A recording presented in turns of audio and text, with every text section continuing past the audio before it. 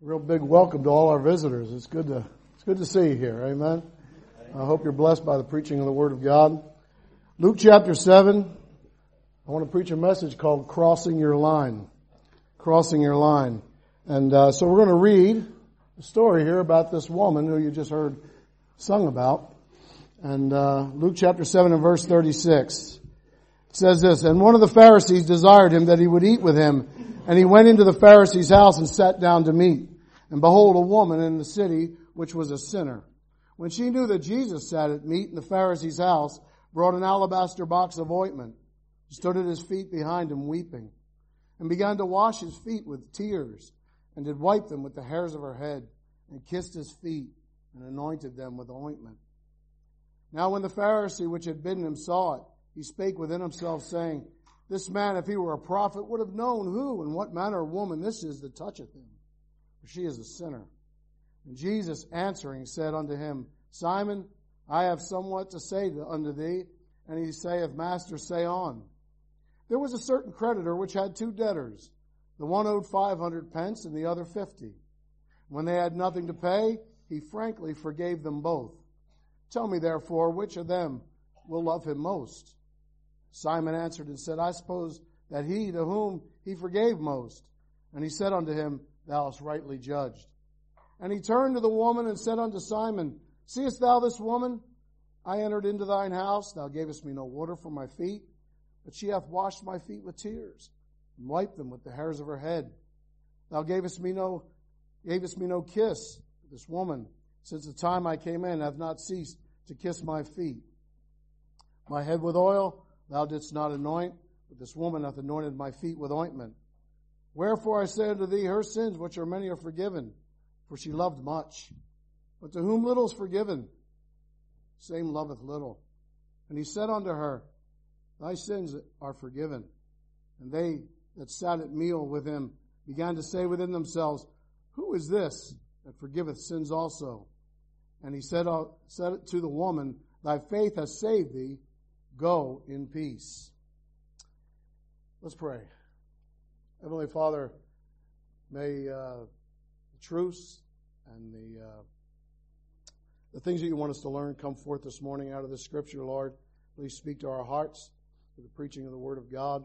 Father, we just need the Holy Spirit of God to teach us, to move us into a place we probably never have been before, all because of the love that we have for you, Lord. So, Father, please speak to our hearts this morning. I ask this in Jesus' name. Amen. Crossing your line. I think you all know what it means to cross a line. You're either on one side or you're on the other. Or maybe to go somewhere or do something that you've never done before. In a sense, you're crossing a line. You've never been in that position. You've never done that before. You've never said that before. You've crossed over a line. You remember Moses, when he came down from the mount, saw the children of Israel playing and worshiping a golden calf. And he got a little upset at that, didn't he? And he took a sword and drew a line in the sand, in a sense, and said, Who was on the Lord's side? There was a line drawn. And you either crossed that line or you stayed on that side of the line. Many of us obviously know what a speed limit sign is. Now, we may know what it is, but we don't heed the speed limit sign. We're all guilty, amen? Look, if it says 80 kilometers an hour, when you go 81, are you breaking the law? Yes, you are. At 80, you're just sliding in, right? You're okay. But there's a line. Once you cross it, you broke the law. Something's changed. There's the law of Moses.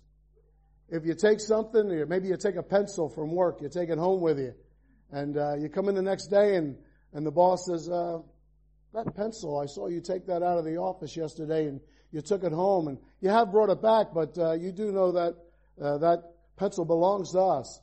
Oh, I didn't mean to take it. That's actually taking something that isn't yours, isn't it? And what's that called? Wow. Just taking a pencil from work is called stealing. You see, the law shows us what sinners we are. We crossed the line. We've crossed God's line. I'm trying to get you to see that there's lines that we've set up in our life, and we stop right there. And I want you to see that this woman just crossed the line. And it was her unbridled love for Jesus Christ. Every time I read this, about this woman. She humbles me. I think I want to be like that. That's how I want my Christian life to be. No lines, no barriers, no hindrances to serving the Lord. I want to have that unbridled love so that people will call me a line crosser. Nothing stops him from serving God. Her singular focus was on Jesus Christ. Didn't matter who was in the room. Didn't matter what they said about her. Total devotion to honoring the Lord Jesus Christ. I'm hoping to draw some help for all of us from this woman. Nothing that we wouldn't do for Jesus. There's nothing in our heart that says, oh, that's a line I've drawn in the sand. I'm not going to cross that line. I hope we could say, I have no lines in my life. I love him so much, I'm going to do whatever he asks me to do. Now, she does some things that challenge us in our walk with God. I mean, can you see yourself there? Can you see yourself doing what this woman did? We would feel so out of place walking in. Now, obviously, Jesus isn't here. But I mean, going and doing something that would bring attention to ourselves in a way that we just don't want. She exhibits a love for Jesus Christ that we may never have experienced. We've never crossed that line to do something for Christ just because I love him. I'm going to call it our love line. Amen. Our love line. We come up to it and we stop. And then self-will takes over. Pride takes over. Our own attitude about what I should do and what I don't have to do. That takes over and becomes our focus. And we just are not going any farther. I'm drawing a line. That's how far I serve God. This woman didn't have any lines as far as I could see. She did whatever she felt would honor Jesus Christ. She certainly exhibits for us the memory verse for this month about perfect love. I mean, if anybody would have fear to walk into a house with a bunch of Pharisees, and she knew she was a sinner, the problem was the Pharisee didn't see himself that way. She knew she was a sinner, and she knew she had been forgiven for much. And that's why she loved much. But she exhibits that perfect love that has no fear. It's a love that just breaks through barriers and walks over lines that others may have drawn, that I'm not going to do that. I don't love Jesus that much. Ask yourself, do I want to show that perfect love? Do I want that? An unbridled love that commends, it's a love that's seen, something that someone can see in your life. Now, the story is probably have taken place in the town of Capernaum. Okay? And Jesus is up in Galilee and he's ministering up there because there's many other stories about people who were, women who anointed Jesus Christ. But they happened in different areas. This one here, I believe, happened in Capernaum, up in Galilee. And a Pharisee invites Jesus to his house for a meal. Jesus accepts and they all sit down for a meal, right? Now, there's a woman. Now, again, I'm not sure who this woman was. I don't know her name. But it's not Mary of Bethany. I don't believe it's the one that anointed him for his burial and poured the ointment of spikenard over his head. This woman is crying at the feet of Jesus. As they're eating, she comes up to the feet of Jesus and weeps over him and then wipes his feet with her hair. So we don't know really who this woman is. But she's a woman in the city. She knows that Jesus is dining there at the Pharisee's house and she makes her way over there.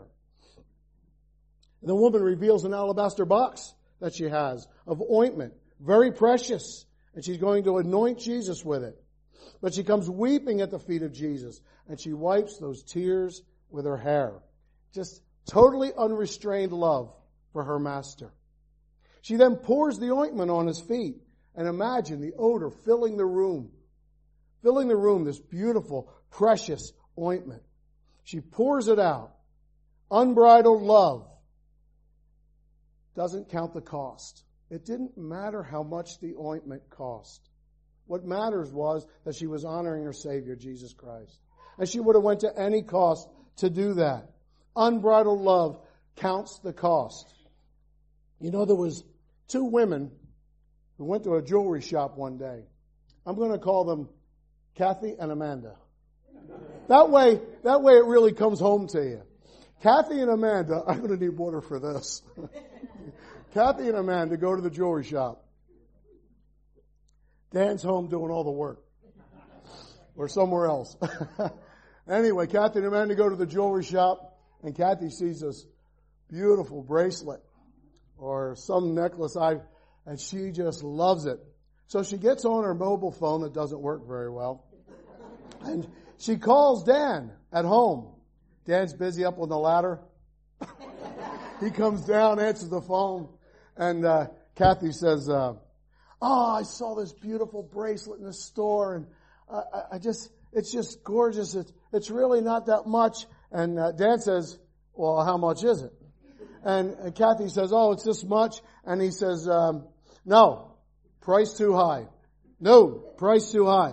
And she says, what? No, price too high. And then the phone cuts out.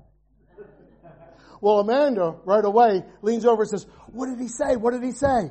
He said, Dan said, no price too high. She heard it a little bit differently than it was said. But you know what? This woman, to her, no price was too high. There was no cost that she wouldn't pay to honor Jesus Christ. I want to ask you, is there any price too high to pay for Jesus Christ? Think of just who it is that you serve and I serve. You are not willing to pay the price? Turn with me to 2 Samuel 24. 2 Samuel chapter 24.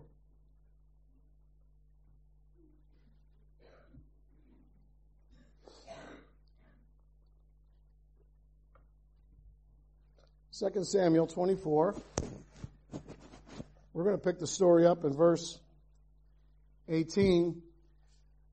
David has been moved by Satan to number the people of Israel, number the army and his standing army.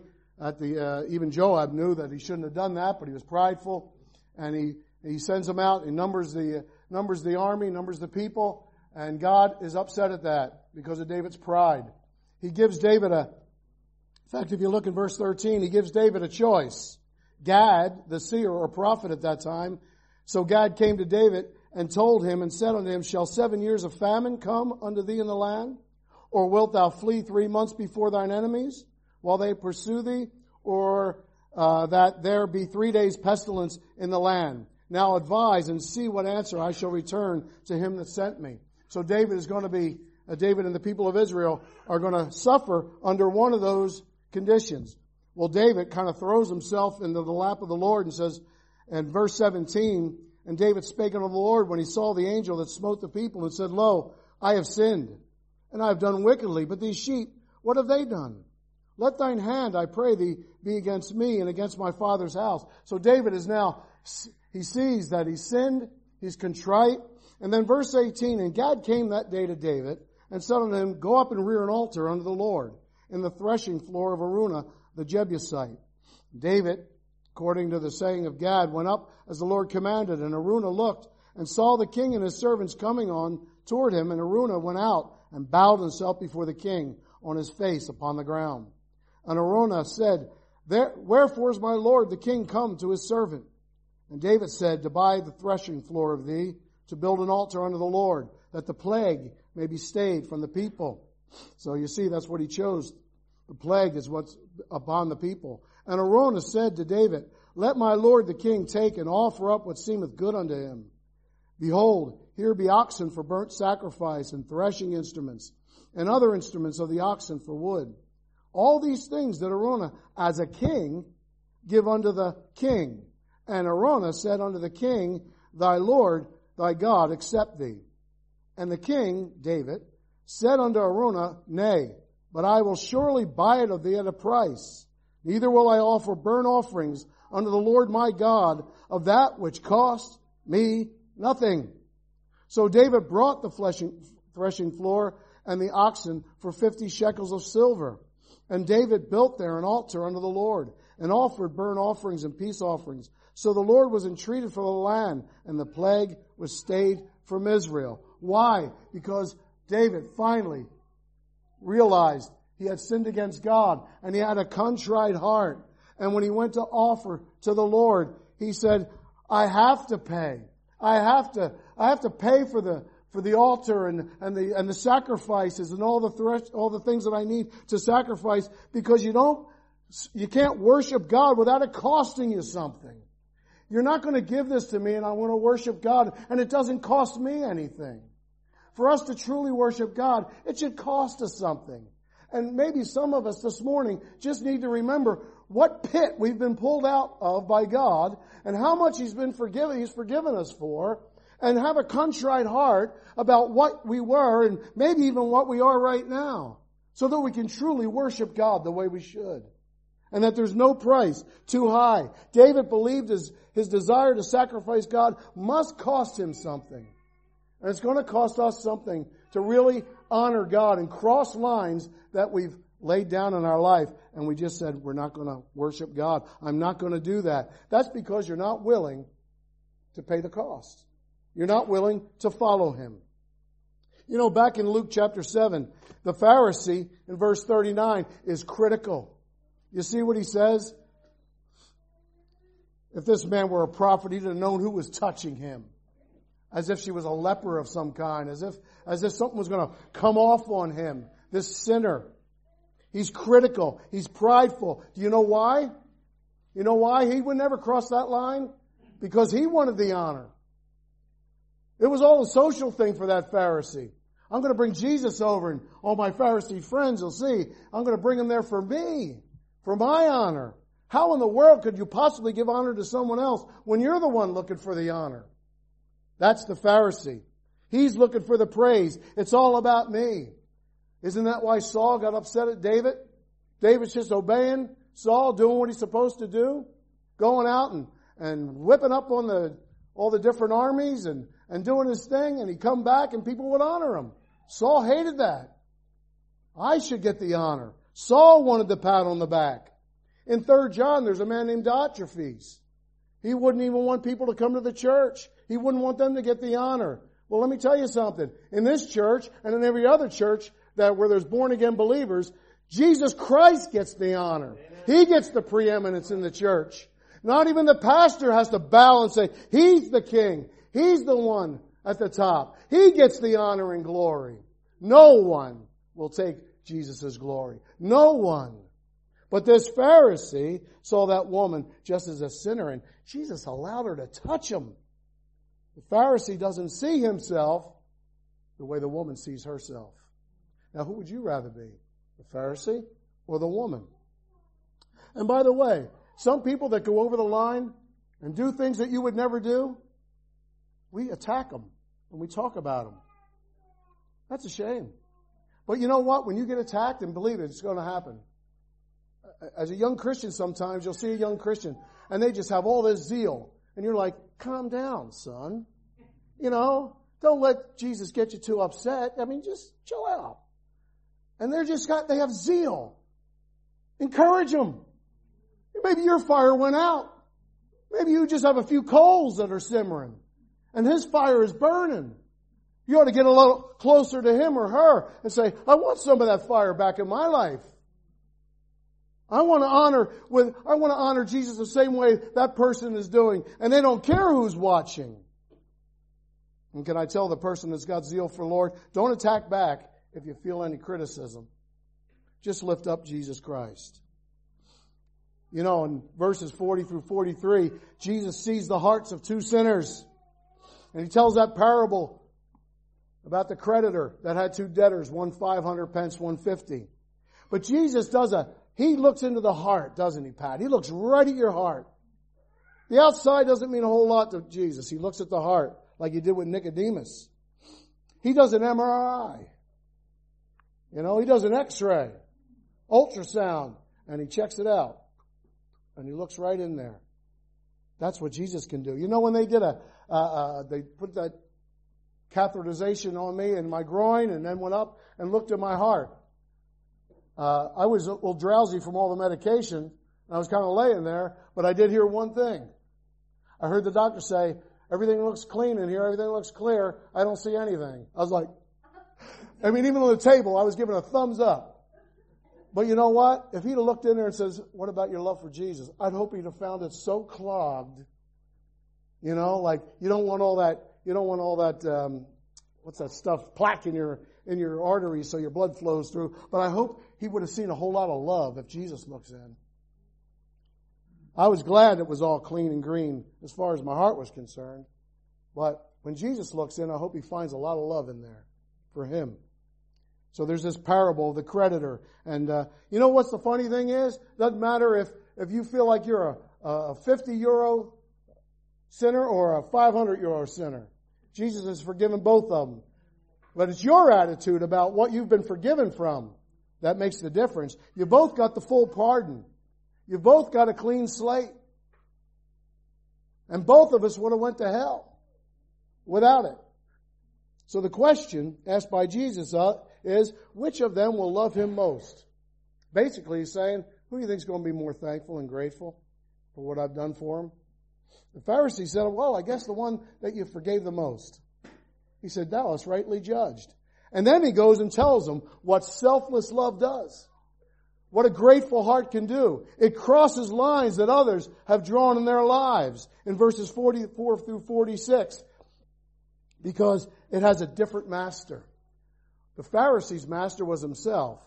The woman's master was Jesus Christ. So, I guess I'm getting way behind here. I'm all the way up to there. And what selfless love does, it crosses lines that others have already drawn in their lives. The Pharisee offered no water for Christ to clean his feet. But the woman wiped them with his tears. Why? She was grateful. She just wanted to say thank you. Over and over again. Thank you to Jesus. The Pharisee offered no kiss of greeting, no loving welcome.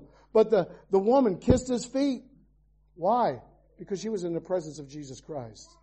She was humbled by our Lord. The Pharisee saw this like a social honor for himself. But the woman honored Jesus. Why? Because he was the Lord. And by the way, he is your Lord. You don't make him Lord. When you do, at least you'll realize what he already is. He is the Lord. He's their Lord. Every unsaved one, he's still their Lord. He's the Lord. You know, the common practice of anointing the guest's head with oil wasn't observed.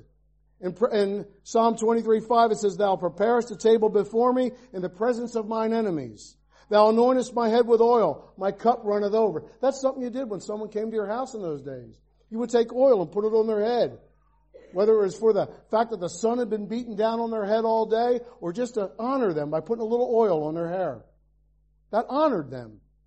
He didn't do that, but the woman came over and anointed him with the most precious ointment she had and poured it all over his feet. Is there anything too good for Jesus? Is there anything that you could do that would be just way above what he deserved? I don't think so. This is where self-glory hinders worship. When we're looking for the glory, we start to measure out what we will do. I'm only going to do that much. I'm only going to do that much. But when you want to glorify him, you'll do anything. When you're just falling in love with Jesus, when you're loving him, you'll just do whatever he wants you to do. You won't stop short. It won't be all measured out. In verses 47 through 50, Jesus finally gives the explanation for the woman's actions. She loved much because she was forgiven much.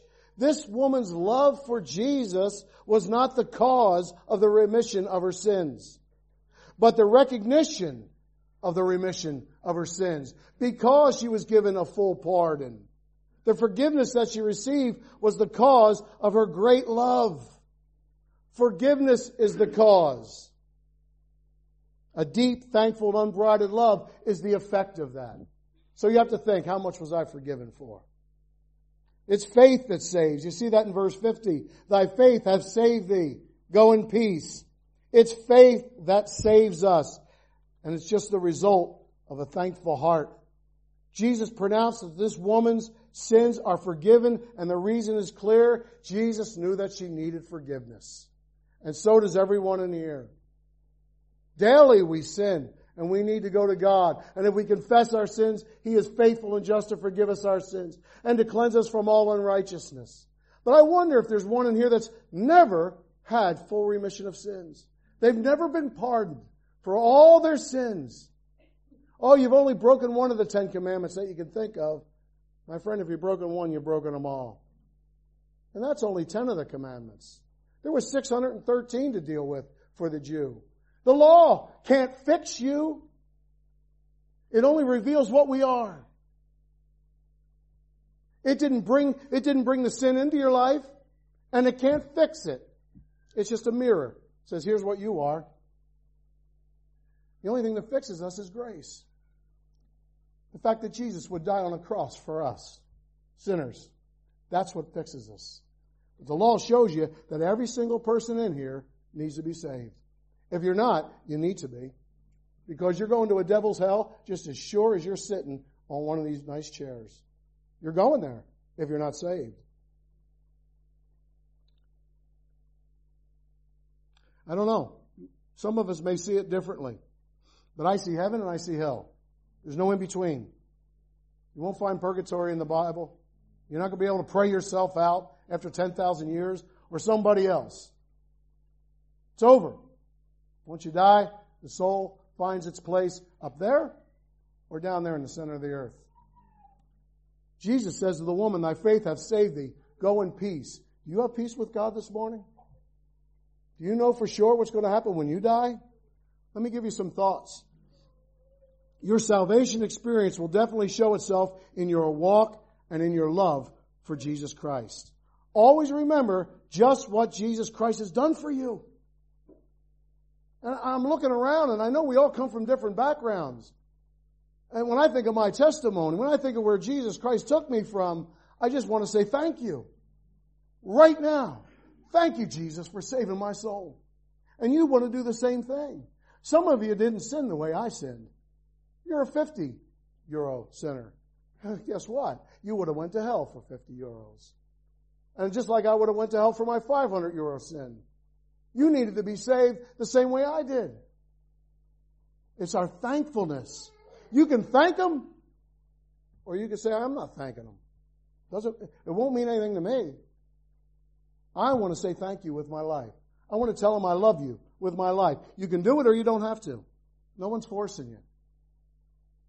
See where you've drawn lines already in your Christian life.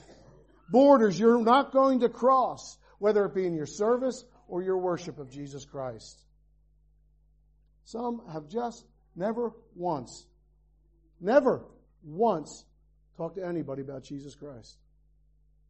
I couldn't point you out. I don't know. But I would think that there's one and maybe more that have never talked to somebody else about Jesus. Never given them a tract. Never just shared their testimony and said, here's what Jesus did for me. Because they were afraid of what somebody might say. What they might think of them. As if it was, we should be ashamed to be Christians. I am not ashamed of the gospel of Jesus Christ. I can tell you a lot of things I am ashamed of. I'm ashamed of what I used to be, but I'm not ashamed of Jesus Christ. I'm not ashamed of His Bible. I'm not ashamed of the gospel. I'm not ashamed of other Christians. And I'm not ashamed to show my love for Jesus. I wish I could do more of it. I have enough things to be ashamed of. I'm challenging you today to see where your lines are drawn in your life. The lines that you've drawn. Are you more the Pharisee in your love or the woman? Just how much do you love Jesus? Just how thankful and grateful are you for the great debt that has been forgiven you? It's paid in full, by the way. The sins that you're going to commit this afternoon, they're already paid for. The sins that you're going to commit tomorrow, they're already paid for. We don't sin like we used to, praise God, but we still sin. How far will you go in serving and worshiping the Lord? Or not go? See, it will match exactly to your love for Him. How far you'll go, that's it. That's as far as I go. Then that's how much you love Jesus. Has nothing to do with ability. Has everything to do with, am I willing to do what Jesus wants me to do? Am I going to go all the way because I love Him? Are you a You see yourself as the 500 pence debtor, because that's what the woman was. Now, why have you drawn lines? Why are those lines there? Let me tell you, the first one is a lack of love. Let's look at some scripture. Mark chapter 5. Get you to turn and wake you up here before you fall asleep on me. Mark chapter 5. The lack of love or thankfulness. Mark chapter 5 and in verse 1. And they came over unto the other side of the sea, unto the country of the Gadarenes. And when he was come out of the ship, Jesus, immediately there met him out of the tombs a man with an unclean spirit, who had his dwelling among the tombs, and no man could bind him, no, not with chains, because that he had been often bound with fetters and chains, and the chains had been plucked asunder by him, and the fetters broken in pieces. Neither could any man tame him. And always, night and day, he was in the mountains and in the tombs, crying and cutting himself with stones. But when he saw Jesus afar off, he ran and worshipped him. Let me just say this. When you read this, don't you feel like crying for this man? Don't you feel so bad for him? How can anybody be in that much torment? I feel so bad for this guy. I'm so glad that he met Jesus. Verse 15 says, with Jesus casts out all the demons in him. And in verse 15, and they come to Jesus and see him that was possessed with the devil and had the legion sitting and clothed in his right mind. And they were afraid. I'll tell you who wasn't. That Gadarene demoniac wasn't. He wasn't scared anymore. There was no fear in him. Verse 18, and when they was come into the ship, he that had been possessed with the devil prayed him that he might be with him. Howbeit Jesus suffered him not, but saith unto him, Go home to thy friends and tell them how great things the Lord hath done for thee, and hath had compassion on thee. And he departed, and he went and hid himself in a cave again.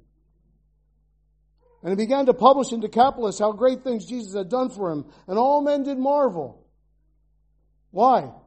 He was so thankful that he wasn't in a cave by himself anymore, sitting there naked and bound with a chain that he'd been pulling at until he could break it, and cutting himself with stones, and crying how ashamed he was of himself, tormented by these demons.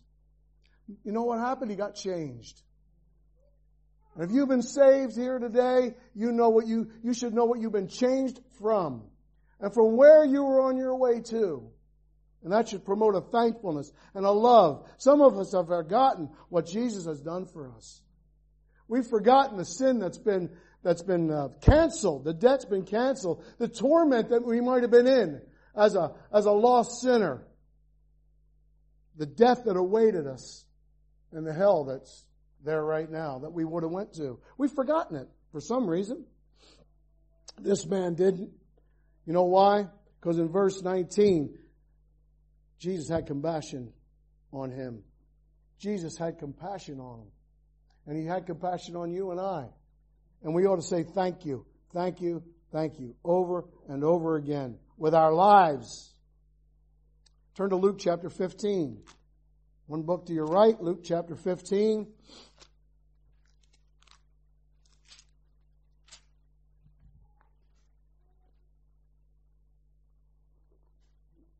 I don't think there's anybody in here that doesn't find two words most powerful, and that is thank you.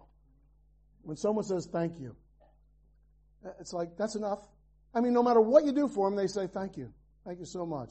It's like, man, that's appreciation for what someone's done for you. Thank you goes a long way, but many of us are unthankful. We haven't said thank you to Jesus in a long time. In Luke chapter 15 and it's 17. It's Luke 17. Why did you guys let me go to 15 when it was right up there 17? Maybe I got the same Bible you got, amen? All right, Luke chapter 17, it's verse 15. And you know about these lepers, all 10 of them got healed, right? In verse 15, and one of them, when he saw that he was healed, turned back and with a loud voice glorified God and fell down on his face at his feet, giving him thanks. And he was a Samaritan. And Jesus answering said, Were there not 10 cleansed, but where are the 9? They are not found that return to give glory to God, save this stranger. And he said unto him, Arise, go thy way, thy faith hath made thee whole. He was already healed. Now something else changed in his life. I believe he got saved. But those other ones were healed, but they didn't say thank you. There was no thank you. They just went on their way. They cried out the blues when they wanted to get healed, and I would have too if I was a leper and saw Jesus who could heal. But when you get healed of leprosy, don't you think it's right to go back and say thank you? Guess what? Every sinner in here was a leper. Because leprosy is a picture of sin. And God healed us. Let's say thank you. Let's be thankful for what He's done. How do you see yourself, as the 50 or the 500 debtor to Christ? Because it makes all the difference in your service and worship to Jesus. We were all like that wild man back there in Gadarenes. We were all like him before we got saved. And every once in a while, that old nature roars. In fact, that old nature in you is the one that's setting the lines in your life. That's the one that's putting the barriers up to your worship. You're not walking in the Spirit. You're walking in the flesh. And the old nature says, stop right there. I am not going out soul winning on Saturday. I don't do that. We'll stay home and do what we want to do. That's the flesh talking. The Spirit says, come out and share your faith with someone. And we're not going to do it. We're rebellious sinners, and Jesus has changed us, and we ought to be thankful. The problem with some of us is that the old nature is still calling the shots and setting the lines and barriers in our life. You know what that's called? Selfishness. All of us experienced it at one time or another. How about self sitting on the throne? Luke chapter 9. We're already in Luke. Luke chapter 9. And in verse 23. What do we do with self? What do we do with our ambition? What do we do with our ways and our ideas and what we consider to be the right way to go? And he said unto them all, if any man will come after me, let him deny himself and take up his cross daily and follow me. For whosoever will save his life shall lose it. But whosoever will lose his life for my sake, the same shall save it. For what is a man advantage if he gain the whole world and lose himself or be cast away? You know, what is your goal? Do you want to take control of your own life, save your own life, or will you just lose it and give control to Jesus Christ? You know, if you're following after Jesus, if you're following after somebody, you're going to have to keep your eyes on them. Because wherever they go, you're supposed to go. So your focus should always be on Jesus Christ. He makes a left turn, you follow Him. Wherever Jesus is going, because I'm coming after Him. Wherever His footsteps lead, that's where I'm going. Until self says, you follow me. I'm in charge of my life. I have power over my life. You do. You do. You can. But it's not going to be what Jesus Christ wants for you. It's not going to be His will. You're putting conditions now on following the Lord Jesus Christ. You've just now set a line. What is your goal in life? What has captured your attention? What are you pursuing after? And whatever you're pursuing, does it have any eternal benefits to it? If it's not for Jesus, if it's not what He wants you to do. Some are looking for a job. Some have found a job. I would think that that's something Jesus wants for them to have. A job. It's not wrong to pursue the things that you know are good for you, to be a better Christian. I mean, you work and you do your work, and then God affords you food and clothes and housing, and praise God. That's what He wants for your life. But He also wants you to share your faith. He also wants you to be here Sunday morning, Sunday night, and Wednesday evening. He also wants you to be a part of everything going on in the church and help each other and help the body of Christ. But some of us are doing our own thing. And by the way, this church is different than other churches. This church loves each other. So, although I feel like at times I'm preaching to the choir, we're still sinners, aren't we? We each have a ways to go. But let me tell you, this church is different than other churches. When you have such a high percentage of the body of Christ serving in ministries like this, that does not happen in all churches. And churches of 100 or 300 or 1,000 can sometimes have such low percentages going out soul winning.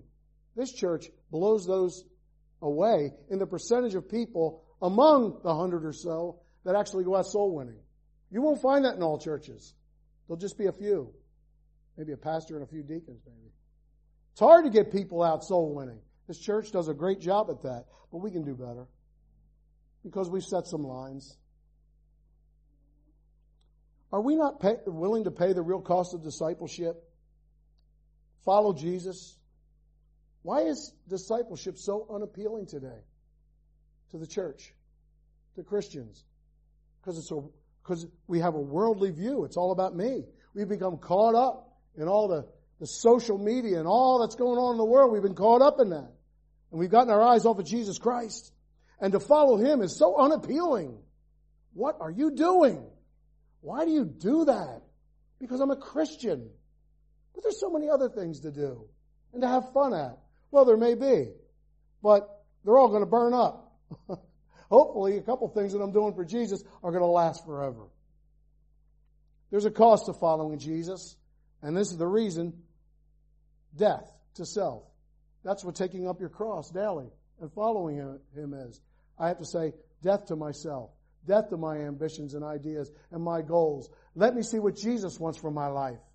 I guarantee you some of them might even line up. But put Him first. Self sits on the throne of your life. That could be one of the lines that is drawn. Sin is in control. Proverbs 28 verse 1. We're almost done here, so come on. Turn over to Proverbs 28 and in verse 1. Sin is in control. There's the line of lack of love or thankfulness. There's the line that self is drawn because it's sitting on the throne of your heart. There's the line that sin is in control of your life. Proverbs 28 verse 1 says, the wicked flee when no man pursueth, but the righteous are bold as a lion. You know why you can't do anything for God? Because you're afraid to. You're afraid to go soul winning. You're afraid to work in a creche. You're afraid to work in the Sunday school. You're afraid to help with the Bible club. You're afraid. You don't want to do it.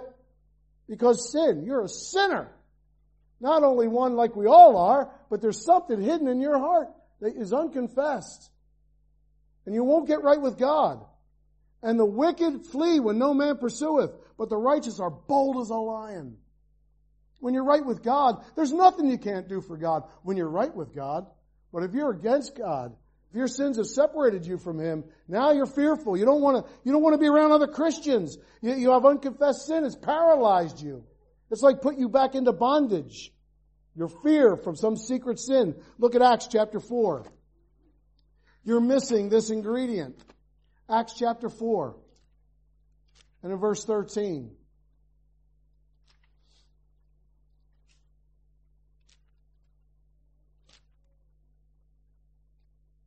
By the way, well, Acts chapter 4 verse 12 precedes that. Neither is there salvation in any other, for there is none other name under heaven given among men, whereby we must be saved. Now, when they saw the boldness of Peter and John, and perceived that they were unlearned and ignorant men, they marveled, and they took knowledge of them that they had been with Jesus. What a difference ignorant men like us and unlearned men like us. People will marvel at us because of the things that we might attempt for Jesus Christ and do for the Lord, ladies included. We do it. Why? Because we've been with Jesus.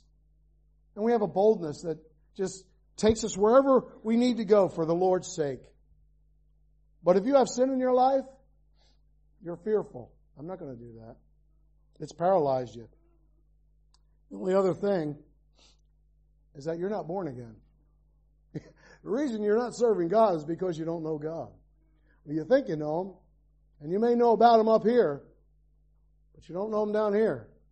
That only happens by knowing His Son, Jesus Christ. There's only one other possibility.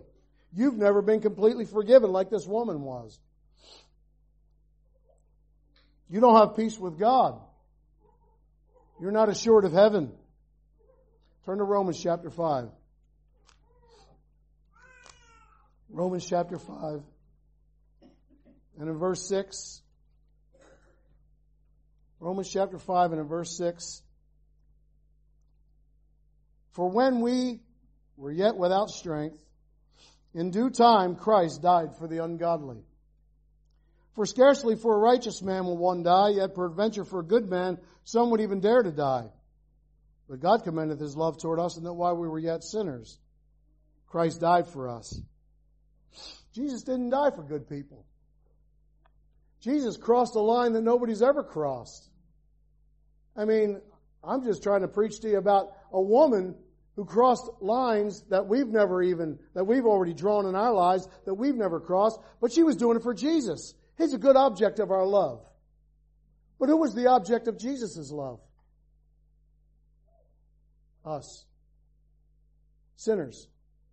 Vile, wicked sinners. You talk about somebody setting the example that had no lines in his life. He went all the way to the cross and died on a cross, not for good people. Some would even dare to do good for a good person and even die for a good person. But Jesus died for sinners. He showed us what lines are drawn. He had no lines in his life. He didn't die for good people. He died for sinners. Can we not cross a line for him? If he'll do what he did for us, can we not cross some lines in our life for him who did so much for us? Are you catching what I'm saying? Jesus is the Savior of the world. There is none else. Acts 4:12, I just read that. Neither is there salvation in any other. For there is none other name under heaven given among men whereby we must be saved. I don't know where you are today, but if you're here and you're not saved, there is nowhere else to look. You can't look to the priest. You can't look to the pastor. You can't look to the rosary. You can't look to Mary. You can't look to baptism. You can't look to good works. You can't look to Buddha. You can't look to Muhammad. There's only one place that you can get salvation. It's in Jesus Christ. And don't ever be ashamed to tell people that with love in your heart. That only Jesus Christ. He's the standard. So, that's a long title there. So where is your line that you will not cross in your worship and service for Jesus Christ? Where is it? Because you know there's some things that you will not do.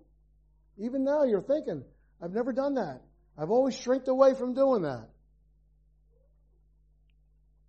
Is your line closer to the Pharisee or the woman?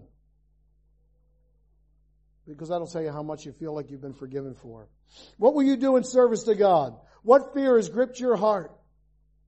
Or do you just don't care? You're apathetic. I don't care. I mean, I'm preaching to you right now. God's speaking to your heart, and you're just saying, no. It's between you and the Lord. Where will you not go? Who will you not speak to about Jesus Christ because you just fear what someone else might say? Fear of man bringeth a snare. Where are the lines drawn in your life as a Christian? I want you to consider that this morning. Now for the invitation. Maybe you're here this morning without Jesus as your Savior. You're trusting in other things. All I can tell you is there's only one way to heaven. That's it. I can preach it. I'm just a messenger. It's right here in this book. People trust in so many other things, but what God has actually said. We're out soul winning yesterday. And a couple of the girls that Gavin was talking to. I don't know. They didn't know whether they were going to heaven or hell. They didn't know about Jesus or they didn't know about God. I don't know. It's totally ignorant. So you don't have to go far to find somebody to witness to. You're not going to knock on a wrong door. I wish somebody would knock on my door and say, hi, I'm a born-again Christian. I would like to leave this tract with you and invite you to our church. Nobody's ever done that. There's only one person that came to my door. That was the one that wanted to see me get saved 26 years ago.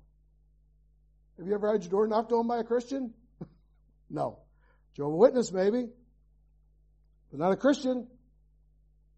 We got to do a better job of telling people how to be saved. And brethren, let's learn from this woman that unbridled love for Jesus Christ crosses any line. At least it won't be self on the throne. Jesus will be on the throne. And yes, you go into it with fear and trembling. If anybody thinks I'm comfortable up here preaching, you got another thing coming. Every time I come up here, it's with fear and trembling, Leo. And if anything good happens, give God the glory, because I don't want His glory. I'm just so thankful that He would even use a vessel like me. I know what I was, and I know who I am.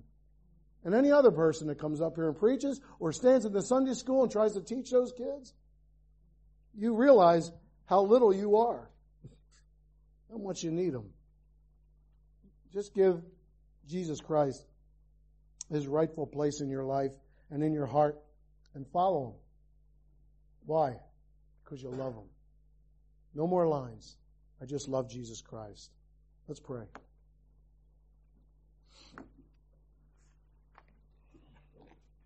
Your head's bowed and your eyes closed. Again, I don't like to see anybody go away empty. If there's someone here this morning, you're not sure you're saved. I'm not asking you to do anything really. I'm just asking you to consider the fact that you don't have to leave here lost. There is no reason to walk out of here lost. You could just find somebody that you know is a Christian and ask them to share the Bible verses with you about being saved. You simply have to believe. But you're going to have to see yourself as lost before you ever consider needing a Savior. And Christian, I don't know what it is in your life. One of those couple things there, whether it's sin or just self is sitting on the throne, or you're just ungrateful and unthankful for what God's done for you. I don't know what that is. But you've got some lines drawn in your life and you're not willing to cross them. You need to restore your relationship with Jesus Christ. You need to love Him like you never have before. Heavenly Father, I just pray that, especially if there's one that's not saved here today, I pray that they might find someone and talk to them, Lord. Lord, I never get tired of sharing my faith and how to be saved, the gospel with somebody. Never get tired of it. So I pray, Father, that they'd realize they don't have to leave here lost. They don't have to leave shameful, full of guilt about what they are, what they've done. They can be completely cleansed today. I pray, Father, that there might be one here today that might get saved. Father, I'm thankful for the guests that have come. I pray, Father, that they know that they're saved, that they know they're on their way to heaven. If not, why leave? Why leave today? Why not find somebody and ask how to be saved? How can I be saved? And Christians, I just pray, Father, that you just open their hearts, pour your love in. And Father, if they're going to turn away, that's between them and you. But God, that you would pour your love in and show them what you've done for them. And that we would cross some lines in our life. That we'd realize and look back to the pit that we came out of. And be thankful. And put you back on your rightful spot in our heart. That you would sit on the throne of our life. God, please, be in charge. And Lord, help us to cross lines like this woman did. We're still talking about her today, 2,000 years later. She's in the canon of Scripture. She is in Scripture for a reason. Because I knew there'd be a day when we thought ourselves the 50-pence sinner and not the 500. So God, help us to remember what you've done for us. And we ask this all in Jesus' name. Amen.